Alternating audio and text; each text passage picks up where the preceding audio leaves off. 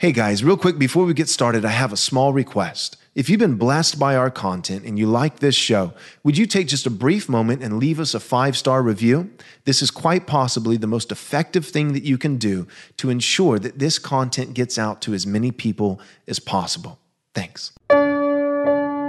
Jesus said, "Man cannot live on bread alone, but from every word that proceeds from the mouth of God." You're listening to Daily Truth. It says, not only did the Lord himself, Jesus, declare this message to us, which should be enough. That should be enough. If Jesus says it, that settles it.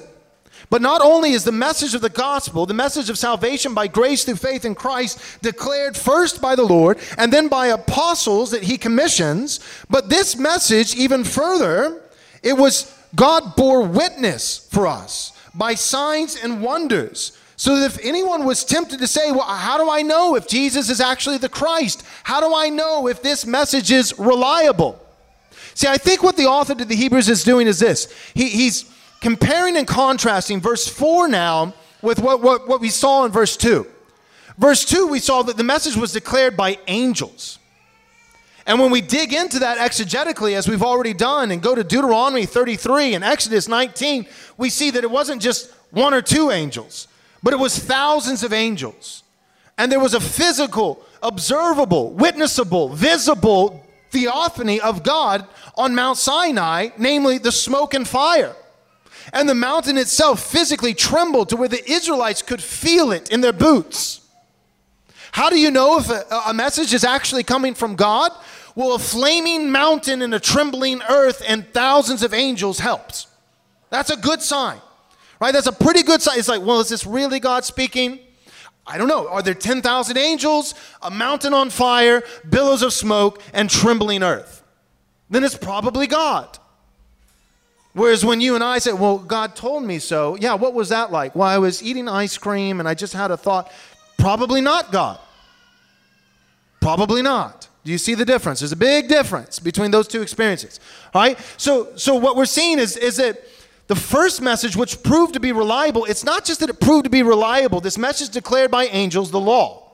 It's not just that it was reliable, but it was also easy for the people to trust because it was accompanied by powerful signs and wonders.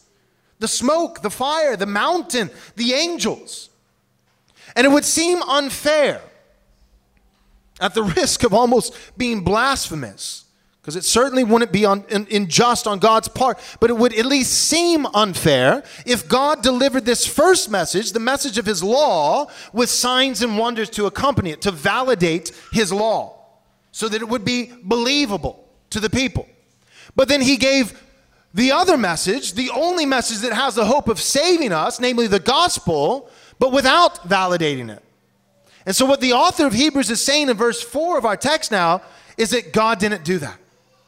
In the same way that he bore witness when he delivered the first message of the law through angels, he likewise bore witness so that no one would have an excuse, so that everyone would know this message is just as reliable, even more reliable, that it is trustworthy and true. It is validated by God himself. He bore witness by not only sending his son to deliver the message, but also bearing witness through signs and wonders. And not just signs and wonders, but various miracles and by gifts of the Holy Spirit distributed not just to Christ, not just the apostles, but to all members of the early church. In the early church, you have apostles who have a unique spiritual authority. Right? Peter is walking down an alleyway and people are bringing out their sick to lie there so that his shadow might pass them by, might be cast over them, and they would be healed. The apostle Paul, pieces of his garment, cloth, are being taken from him and passed out so that people might be healed. Now, I don't believe that every member in the early church had that level of spiritual gifting. But we know that there were spiritual gifts, and not just gifts of helps and administration or the gift of teaching that we all believe that are still in full effect today, but even the sign gifts. Even the sign gifts of prophecy and tongues, these were not just given to the apostles, but given to many members in the local church. Not just apostles, not just elders, not just deacons. Right? Philip had 4 daughters who prophesied. We see in Joel chapter 2, in these last days, your sons and daughters shall prophesy. I'm going to pour out my Spirit on all flesh. Even your maidservants and your men servants will prophesy.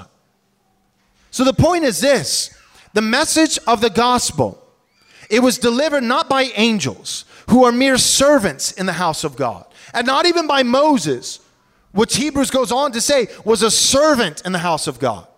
But the message of the gospel, unlike the message of the law, was not delivered by servants in the house of the Lord, but by the true heir, the Son in the house of the Lord. So we have servants in God's house who deliver the law. But we have the Son himself and the true heir who delivers the gospel.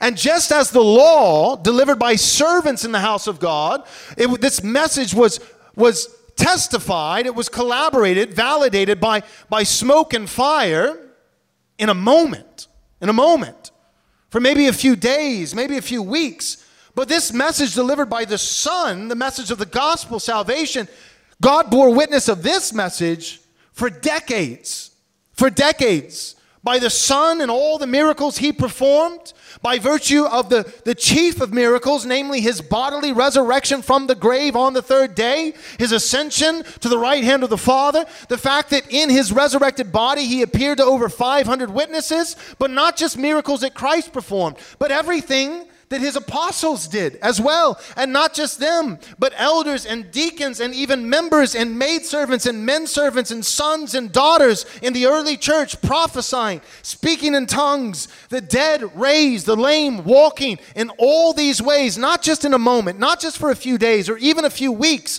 like God did with the burning mountain at Sinai, but for years and even decades, God collaborated.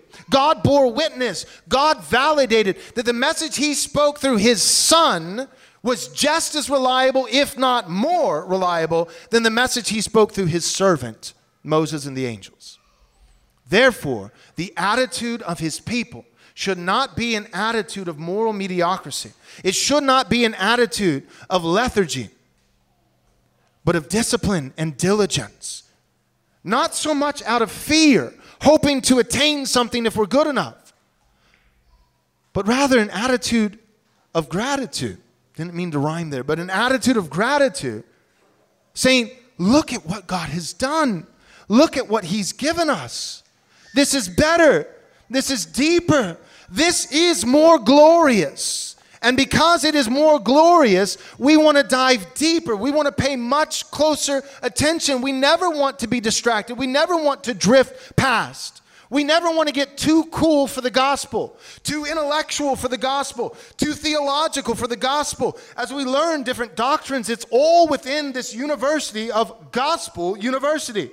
Many classes, but all under the banner of the gospel of Jesus Christ. The message that was delivered not by a servant in God's house, but by the Son and the heir of God's house. And a message that was validated not by smoke and not by fire, but by the resurrection of the second member of the Trinity. And all the signs and wonders he performed, and his apostles and the early church. Our attitude should be an attitude of paying much closer attention. That we would be like the angels in 1 Peter. We would be zealous to dig and dive deeper into these things. Thanks so much for listening. But real quick, before you go, do us a small favor, take a moment, and leave us a 5-star review if you enjoyed the show. This is undoubtedly the best way that you can help us get this biblically faithful content to as many people as possible. Thanks so much.